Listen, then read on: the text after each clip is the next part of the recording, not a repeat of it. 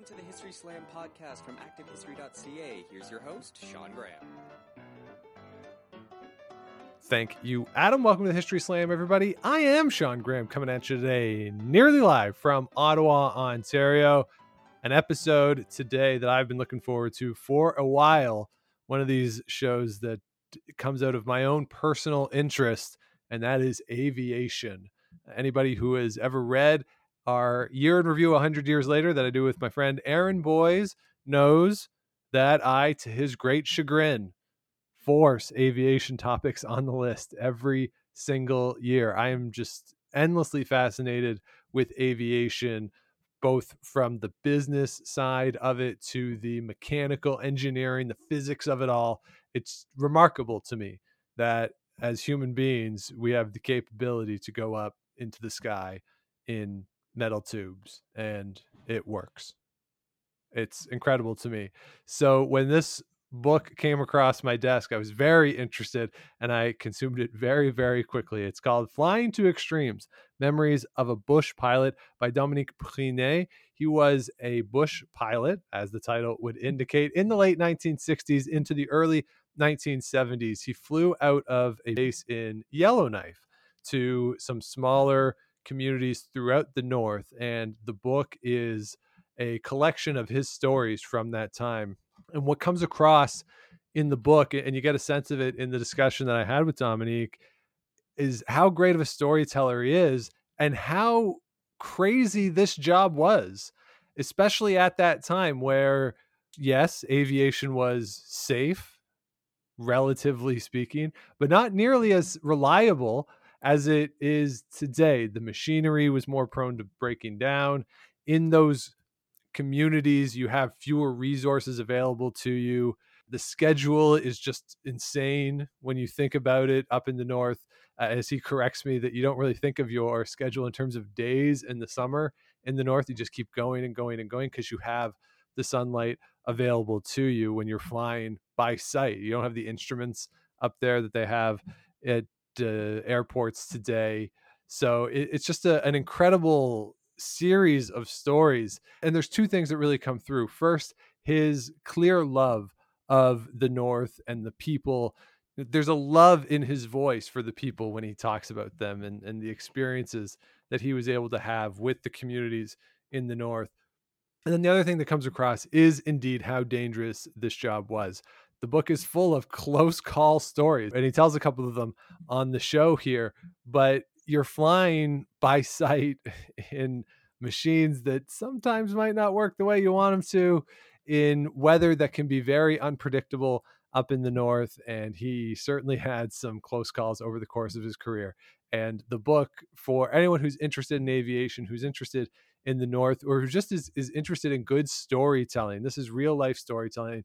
It's his life. Some of the stories he even notes in the discussion kind of come across as unbelievable, but they're all based on his experiences. And I very much enjoyed the book and enjoyed talking to Dominique. So let's get right into that chat, talking about Flying to Extremes with author Dominique Prinet.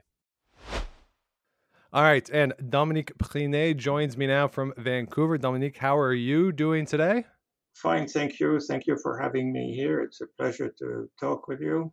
Very excited to have you on the show to talk about Flying to Extremes, which profiles your experience flying in the North. So let's get right into it and talk about your experience flying. When did you start to fly, and what prompted you to get interested in aviation? It's an interest I have, not professionally, more personally.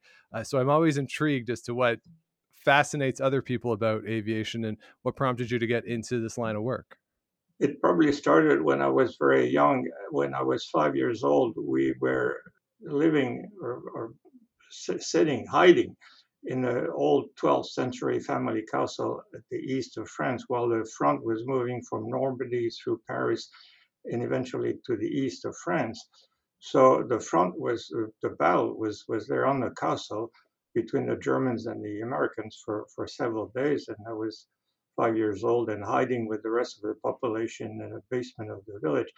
And when the front moved about a kilometer further beyond the hill, I could come out and I watched dogfights between either the Americans or the British and the German Focke-Wulf fighters.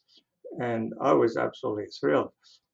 And so when I was 16 years old, before I could drive a car, I started flying gliders and continued with a private pilot's license and got my commercial and instructor licenses in Canada. So that was great because when I moved to Canada, I was ready to fly and I had quite a bit of experience. So it was fairly easy for me to get the Canadian equivalences with the support of the good people in Transport Canada. And I was absolutely amazed because in France, whenever I wanted to do something, I was told why it couldn't be done.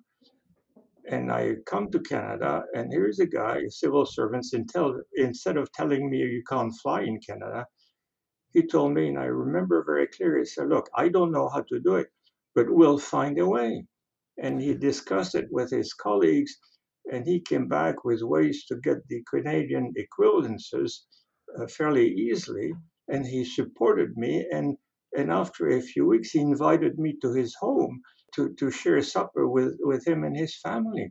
I mean, this is a civil servant who's not only telling me it's possible, but he's actually helping me and encouraging me to do whatever I try to do. I've never seen that. So I decided that was the place for me, and I never looked back. So that was fabulous.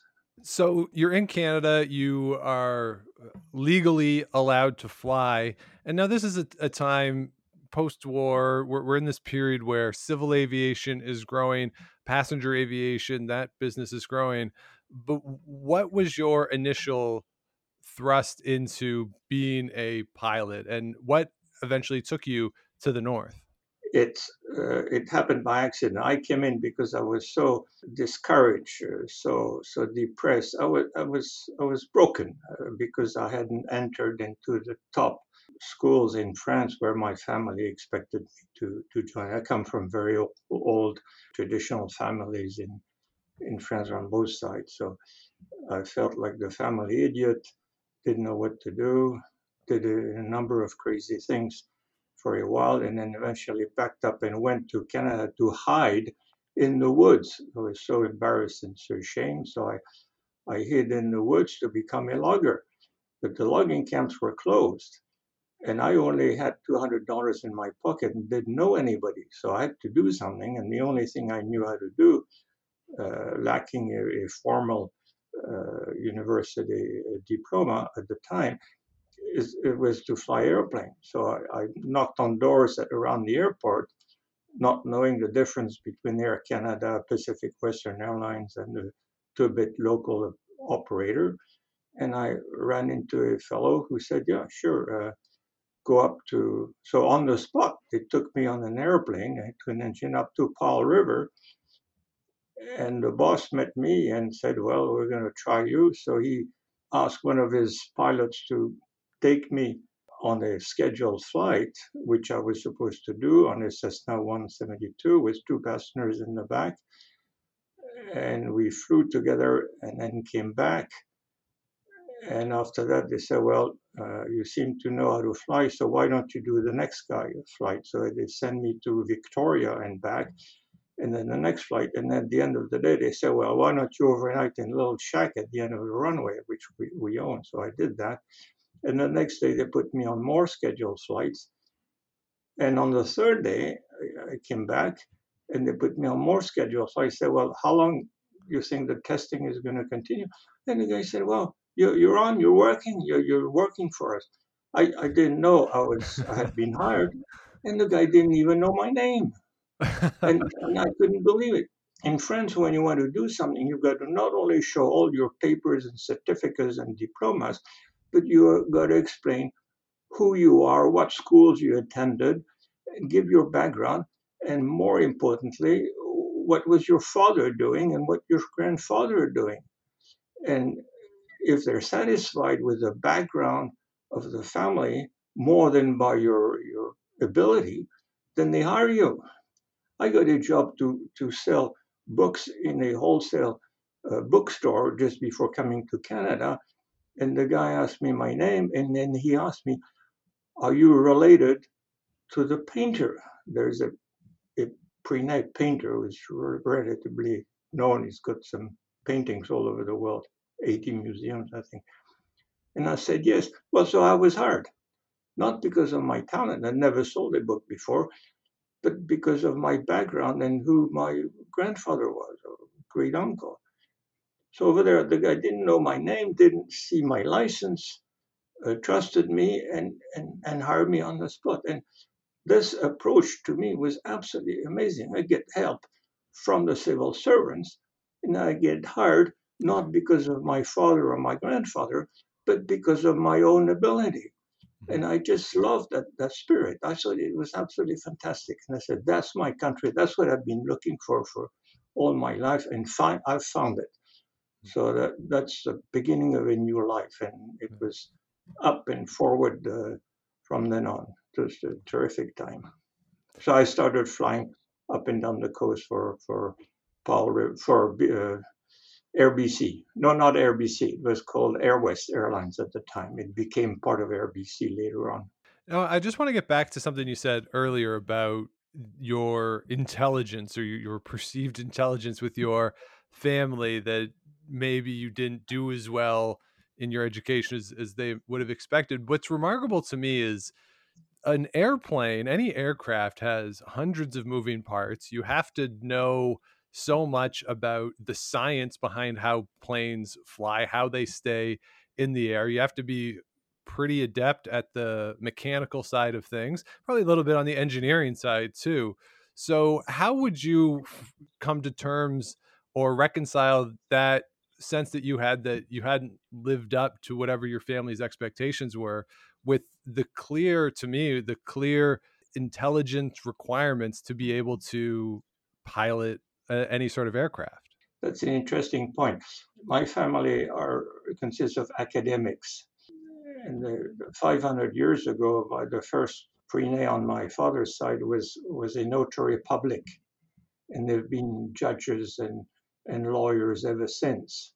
And the same thing on my mother's side. They're doctors and they've been pharmacists for hundreds of years before that. So they're all intellectual.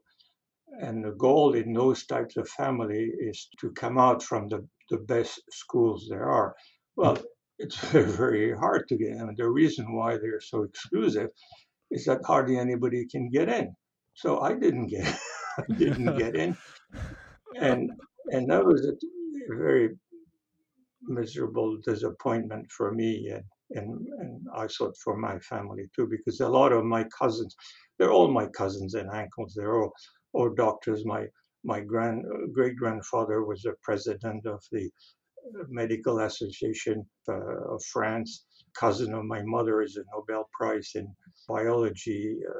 My uncle is a famous painter. Another uncle was the judge of the Panama Canal fiasco when they were digging the canal. I have a great grandfather who was a general also.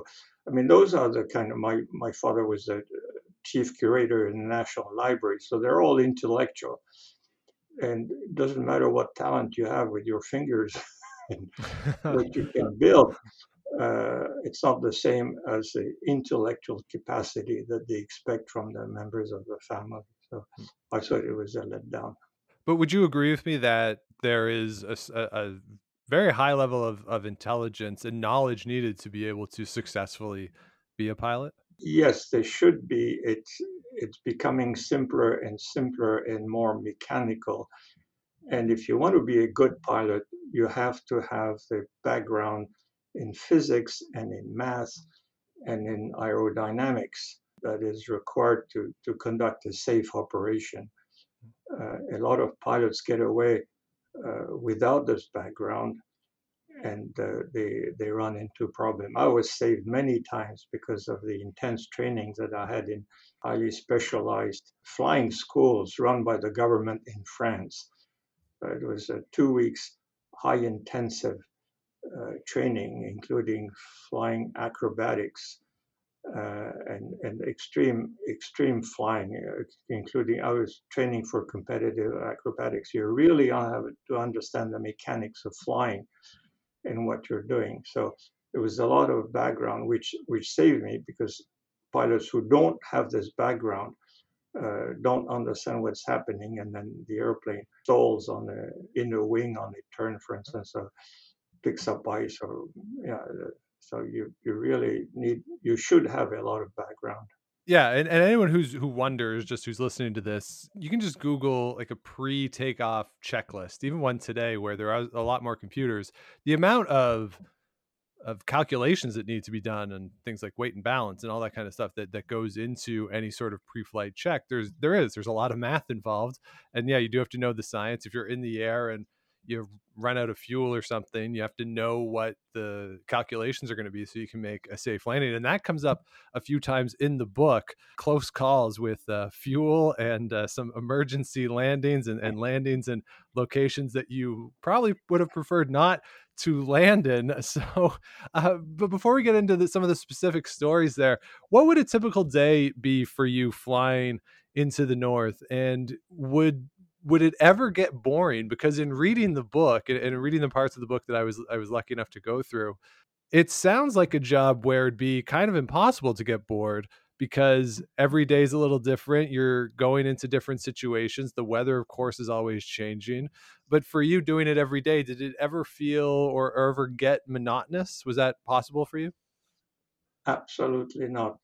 It was either stressful and sometimes sheer panic, or it was enjoyment and blissfulness in front of beautiful countryside. And I was sitting up in the air looking at the Northwest Territories and the tundra and the lakes, or the mountains in the distance, in total amazement by the beauty of nature. So I was either stressed to the limit or in a state of ecstasy. And I'd like to correct the word that you use. You keep talking about days. Remember that it's flying around the clock during the summer. There is no such thing as a day. You Right. don't know whether it's 2 o'clock in the morning or 2 o'clock in the afternoon. It's around the clock, and you fly for days without coming back to the base, refueling from fuel drums along the Arctic coast or on the Arctic islands or somewhere in the tundra. Pilots often make their own fuel cache. Whenever they have spare fuel, they drop it there in case of an emergency.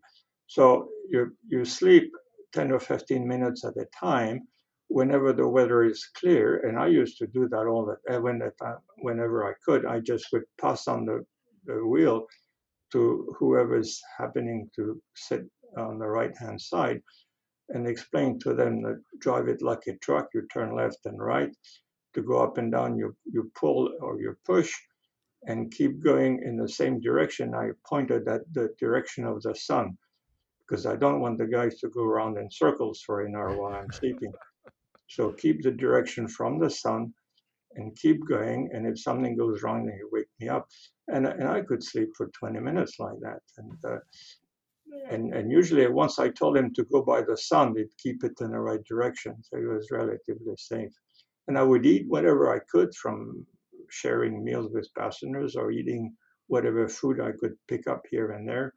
Sometimes one occasion I carried the cargo I couldn't get through, landed, so I overnighted in the bush, slept in the airplane. And so for food, I took some of the food that I was carrying. I was carrying steaks, so I had a steak for supper in the bush. It was very nice. Most of the time I eat raw caribou meat, frozen meat, or fish, raw fish, often char, whatever I could. And I could sleep. I would sleep whenever I had a few hours of sleeping, and I would sleep and then keep on going the next day. One passenger asked me one day, "Well, when do you sleep?" I said, "Well, you sleep in the winter. You get 6 months, 6 months to sleep." But it gets very hard, because on some occasions, one day, it's one of the stories I tell. I was going around the clock and never stopped, and at the end, I think it was the second day or the beginning of the third day, I was coming into land, and it getting to the point that I knew I was going to collapse on the wheel and fall asleep. I couldn't. So I made the radio whistle in my ears to wake me up, and then I opened the door, and then I tried to cut my leg with my dagger, my knife, to stay awake. And I could see that I was going to collapse, and I couldn't do it anymore. So I came into land, leveled off, chopped off the engine, and collapsed on the wheel, and I slept there. And we had arrived to the lake where we were supposed to go, but we had another 2 or 3 miles to go to the camp. And the guys in the camp saw us land and shut off the engine. So they came with an outboard motor and a little boat to see what was what, and they saw me fast asleep, and I couldn't be woken up. And so they dragged the airplane for 2 or 3 miles to the camp, unloaded the airplane, the passengers got off, and they let me sleep for 2 or 3 hours until I woke up. And then they poured me full of coffee and eggs, and off I went to continue flying on other flights. But I just didn't make it to the camp. I just fell asleep at the end of the lake. It never reached. I was missing 2 or 3 miles. Right. It's almost like it's a lifestyle of a bear. You get the It's whole winter off to sleep, right? You just. I had a colleague one day. He came in with an otter, and at the dock in Yellowknife, and he arrived and docked, and the passengers came off, but he never got off the airplane. So I went to have a look and see what was happening to him. And he was fast asleep. He made it to the dock and then collapsed on the wheel and fast asleep on right at the dock. He couldn't make it to the office. I had another colleague one day whom I saw. He arrived from days of flying, got to the office, he got to the door, and then he leaned on the frame of the door, standing up, and fell asleep standing up. And so the passengers were getting in and out of the office, passing him carefully so as not to wake him up. He was standing up on the side of the door, leaning against the post. He didn't make it right to the couch or to the chair in the office. Right. So it was a bit crazy. I mean, sometimes it was getting dangerous. But at the time, there were no limits. There's no such thing as an 8-hour day, because you get paid by the mile. So in 3 months of summer, I had to work hard enough to earn enough to pay for university and be away for a year, fly to Montreal or to Vancouver to university, and then pay my fees at university and live, have room and board for a year. All this in 3 months of savings. So it means a lot of work. How would you, from your experience, describe the North? I think that there is a certain romance that a lot of people in Southern Canada have, but you, of course, have a very unique perspective, quite literally, from where you were in the cockpit flying. But also you got an opportunity through this to meet people who, even those of us in Southern Canada who might get a chance to go to the North, we don't always get to go to the communities that are a little more isolated, a little further away from the main centers in the North. Like, how would you describe it? And is there the idea, the romance that I think a lot of people have of the North? How true is that to you? And what is your just recollection of the region and the people? I had an absolute fascination for the North at the time, but it was different from what it is now. It was just in the late 60s and early 70s, the North was opening up. And in fact, I was using maps which had blank spots on them. And the maps were 2 colors, white for ground and blue for lakes, rivers, and the ocean. No contour lines and very rare altitudes. And I remember on one map, close to the mouth of the Mackenzie River, there was a square box saying, "Be careful, mountains have been reported in this area up to," I think it was 1,000 feet or 2,000 feet. So the mountains are not shown on the map. And so it was all very primitive. So I had a feeling of helping in discovering the North And at the same time, there was considerable interest in the mineral potential of the North and the oil and gas potential. So there were companies drilling in the Arctic Islands, for instance, in absolutely awful conditions in winter. That was the worst flight I ever did. That's a story in itself. And a lot of prospectors, plus all the trappers, plus all the emergencies, the flights, the women. I could never understand why women have their babies in January and February in snowstorms. Why not in June and July when it's pleasant to fly? So you had a lot of emergency. So I really had the feeling that I was participating in the opening of the North and bringing supplies to the people in a small community. You mentioned the small isolated communities.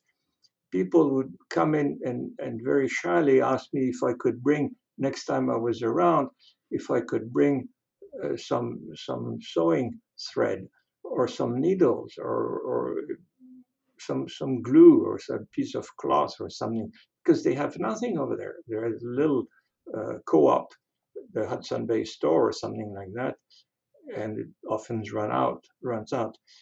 So, and when I come back 3 or 4 months later or 6 months later, they would come and look at me and smile and wondering if I had brought whatever they had requested 6 months earlier. So, and those people were absolutely amazing. They're very friendly people. I remember in Coppermine on the Arctic coast, one day, it was in winter, I arrived and I had some mitts, but they were rather miserable. And an old woman looked at me and without saying anything, she went home. And the next morning she came in also very shy and very smiling. And she brought me a pair of caribou mitts. She spent the night building caribou mitts with duffel inside and fur on the outside by the wrist. And it was a gift because she felt sorry for me. So of course I paid her. But imagine those people who said, "Well, this young fellow has a problem, and let's help him." Even a white woman I was walking in Yellowknife downtown, and I had a sleeping bag with me, and it was losing its feathers because it was in the winter. I had gone with an otter and some people, and we had to spend several hours on outside in the cold because I forget what they were doing anyhow. So we come out back at the end of the day, but to keep the battery relatively warm and be able to start again at the end of the day, I had wrapped my sleeping bag over it. And of course, the acid of the battery chewed it up. So I end up covered in feathers. And so at the end of the day, I come back home with my sleeping bag. I don't know what to do because it's full of holes and half the feathers are gone. So a lady looks at me and she said, "Oh, your bag needs mending. I'll do that for you." And she borrows the bag. And during the day, she put it back together and she gave it to me. I didn't know who she was. But that's the kind of people you meet in the North. It's absolutely amazing. And the native people are just quite extraordinary too. I spent some time in Yellowknife with a First Nation trapper, George Blondin, and he took me duck hunting, and so we spent the day navigating through little channels and up rivers and duck hunting. You know, it's fascinating. Another occasion, he took me moose hunting during the winter. So we drove with my old beat-up car out of Yellowknife into the bush and jumped on our snowshoes and started running through the bush for 2 days. And of course, being a white man from the city, after about an hour, I stumbled on my snowshoes and stepped on a rock and broke my snowshoes. I was hopping around with a broken snowshoe and feeling embarrassed while he was just running around like there were no trees. And at the end of the day, he decided to spend the night. And he was following the moose by looking at little branches left and right and center, little twigs which had been cut off not you couldn't see the tracks because either there was no snow or it had snowed over the tracks, I forget, or both. So you couldn't follow the tracks. But he looked at the bush and said, "Oh, see, the little branch has been taken off, and this one has been cleaned by the moose." So he followed the moose, and at the end of the first day, he decided to spend the night there. So he lit the fire along a log and put some branches on the snow. And in 2 minutes, he was in his sleeping bag and sleeping. Well, it took me half an hour to get organized and with my snowshoes and figure out how to set it up. And the next day we continued. And at the end of the second day, we found a moose. 2 days of running through the bush. So it was true. It was the little branches cut off by the moose that he was following. And we found the moose. And it ran away in the bush. But so it was just there. We caught up with it. By then it was time to go home because it was the end of the second day. So we continued walking. And at the end of the second day, we ended up back out of the bush on the gravel road where I had left the car. And I couldn't believe it. He'd been going around in circles through the bush. He'd never been there before. How he found it's overcast. You can't even tell your way by the sun. So 2 days in the bush. And after 2 days of walking, maybe 20 kilometers of walking in zigzag through the bush, following the track, he got us back exactly. We came out of the bush right by the car from another direction from where we had started. So I asked him, how do you do it? Oh, he said, I recognize the trees. You know, you have patches of trees here and there. And I can't tell a tree from another, but he can see all the difference. Those guys are amazing. And I had a friend, an Inuit guy on the Arctic coast, Joe Milukchuk, a delightful fellow. And it was fun because one day he came in to help me get some fuel. I had the fuel cache on the Arctic coast. So he takes me off, and I had landed on skis in the dark and about a kilometer away behind some hills on the tundra. So he offered to take me with his skidoo and the sleigh and take me some barrels. So we go over the tundra in the dark, we go up a hill, and on the other side of this hill, there was a dog team, another Inuit coming in with his dog team on the other side. So there was a collision, modern society against traditional society, collision between the skidoo and the sleigh and the dog. So we were all tangled up, and the dogs were all tangled up, and it took half an hour to untangle them. In the meantime, the sleigh had rolled into the snow. The barrels came out, rolled down the hill. There was a collision in the middle of the tundra at night between a skidoo and a dog team. And it was all laughing and joking. And so we refueled the airplane this way. But those people are amazing because of their tenacity, the way they manage to survive, their kindness. They feel at peace.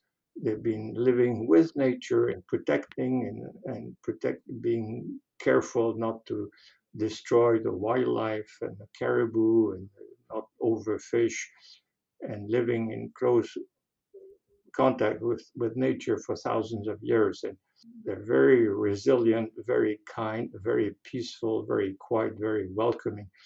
And those are the kind of people we should use as examples, rather than live the hectic way we do and always complaining about everything. I've never heard an Inuit complaining about anything or mad at anything.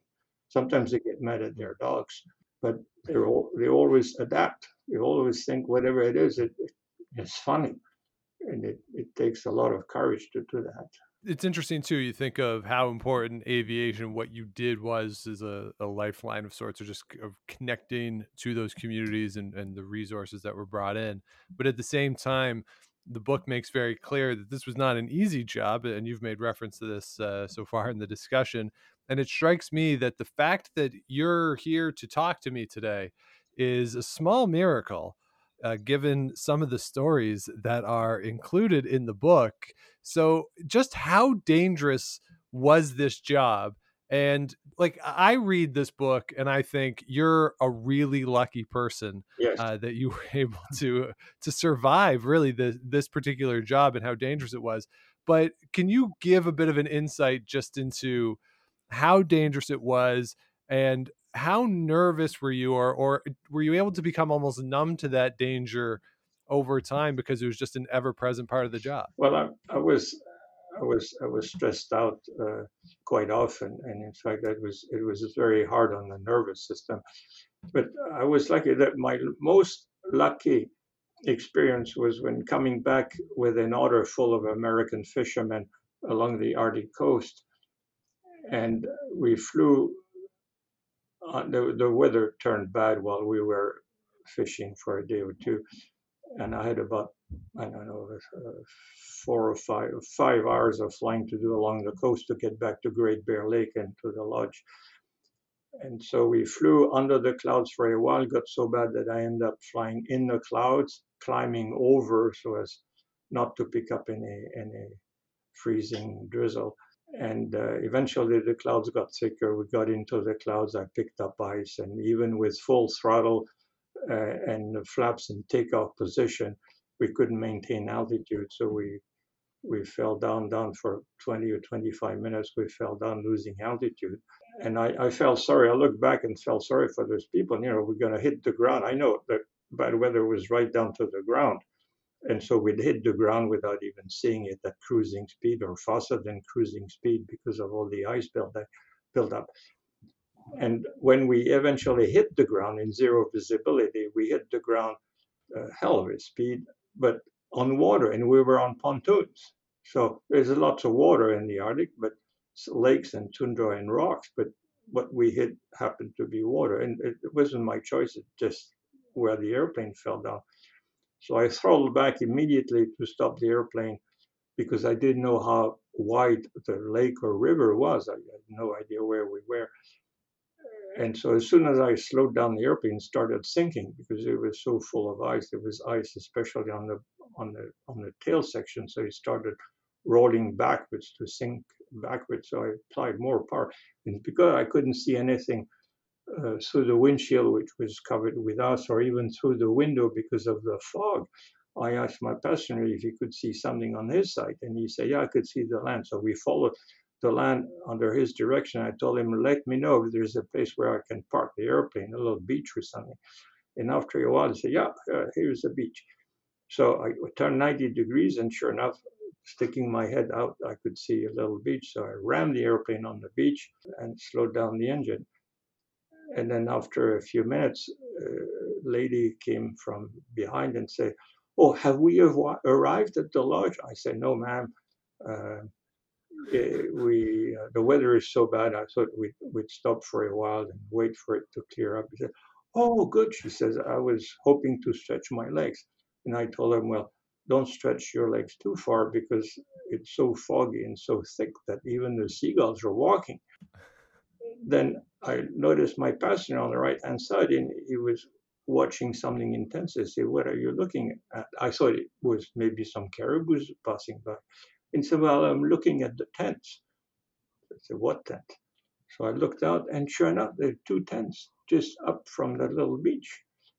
And I knew what those tents meant. It meant because there are two tents like this every 500 kilometers or every 1,000 kilometers throughout the tundra and in the Arctic continent.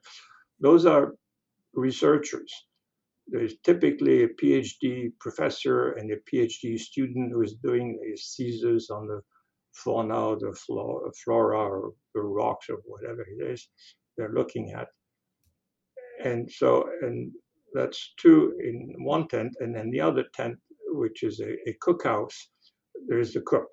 So you've got 3 men typically in those camps. And so, of course, it was so foggy that they were all inside the tent. So I looked for it, and sure enough, because of the engine still running, I was letting it cool down. So a couple of heads, bearded guys coming out. And so I told the lady who wanted to go, yeah, so we're stopping here for a cup of coffee. I said, no, before it clears up, because I knew we'd get coffee from the tent. And so the passenger couldn't get in the back because the back was very close to the water and it was full of ice, and they couldn't let them off the slippery pontoon at the back. So they all crawled up through the cockpit, over the pilot's seat, and down on a ladder to the top of the pontoon, and then slid down the pontoon and then jumped on the ground. The nose was 2 or 3 feet off the beach. And we spent something like 12 or 14 hours in the cookout, and nobody realized anything. They thought it was normal. We come here for a cup of coffee on the way. It's part of the program. What a nice place. And so they chit chat and talk fishing, and they were thrilled. It was all very exciting. And in the meantime, I was watching the airplane until the ice melted, and then it was day all the time. When it was clear, then we took off because the ceiling had gone up by about 50 meters. It was very close to the ground, but it's absolutely flat terrain. So all we need is 50 meters and unlimited visibility. So we came back and arrived at the lodge. And I never told anybody the story because I didn't want to scare them off. But that was purely luck. It was totally luck. We ended up on a lake, and we ended up on the one lake within a radius of 300 or 400 miles, where there were 2 people or 3 people living in 2 tents, and we had biscuits. And so all my passengers gobbled up all their supplies, of course. They thought it was perfectly normal. And so the next day I came back to those people and brought them some replenishment, some food and supply. And I told the lodge manager that we should bring them a bottle of whiskey to pay for our stay. That was an example of pure luck. It just totally, and I, to this day, I have a hard time believing the story because it's totally baffling. But other flights were successful because of my background and experience, and that was, for instance, the trip I did to the 80th parallel north in February of all times of the year, in the dark, in 50 below. It was a week up there. And that was absolutely atrocious because there's no radio beacon to navigate. You can't fly with a gyro compass because it precesses. You can't fly with a magnetic compass either because, of course, it doesn't work. You can't read the map because everything is flat and frozen. We flew over some islands and shoreline of islands, over islands on the other side, without ever knowing that we were flying over an island. And that's how you navigate, by trying to find an island, recognize it from another. So we came back to find our way. I'd been sick for a week before this flight, and I was really feeling awful during the flight. It was very long. One day we spent 11 hours flying without shutting the engine, refueling in the tundra of 45 gallon drums with a hand pump with the engine running. Can't stop the engine because the battery is frozen. So, and landing on the ice, very rough ice, and on the tundra, on ridges, rock ridges, was just very scary. And that's the most extreme flight I had to do. And I used all the experience I had gained in my earlier life, flying acrobatics in particular, and pushing airplanes right to the limit. And it worked out, but never again. That was, it was too hard. So it's either luck, in some cases it's talent.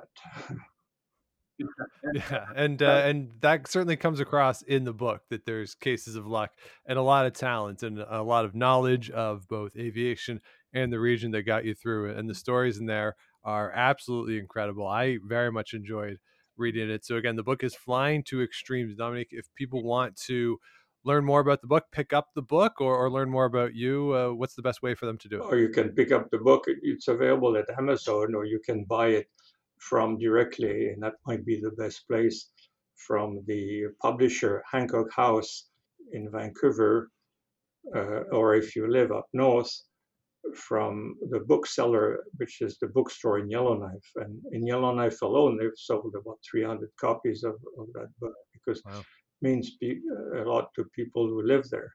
And normally you should get it in any bookstore, but you have to order it. They don't carry it.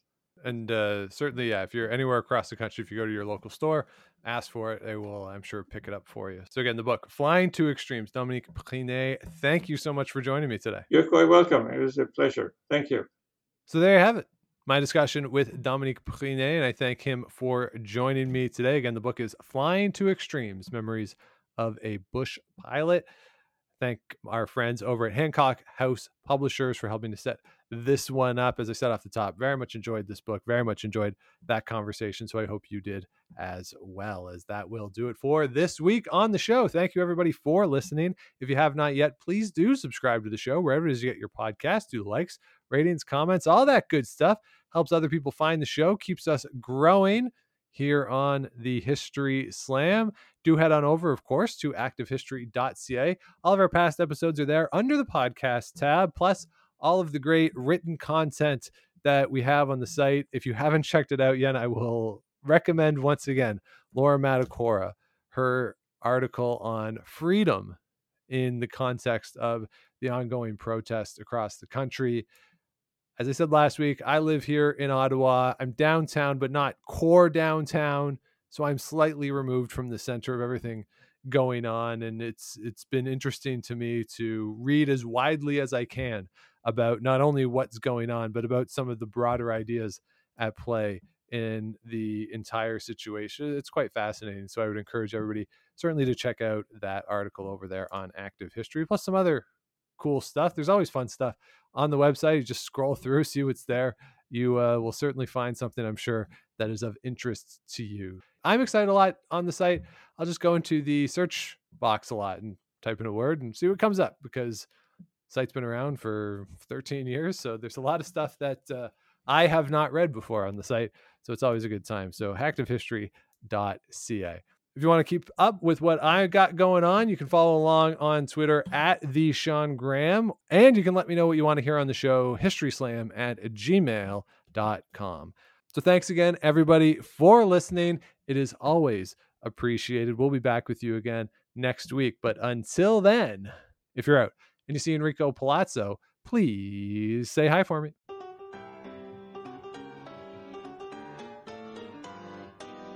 Thanks for listening to the History Slam podcast. Be sure to check out Active History for more features, articles, and be sure to subscribe on iTunes.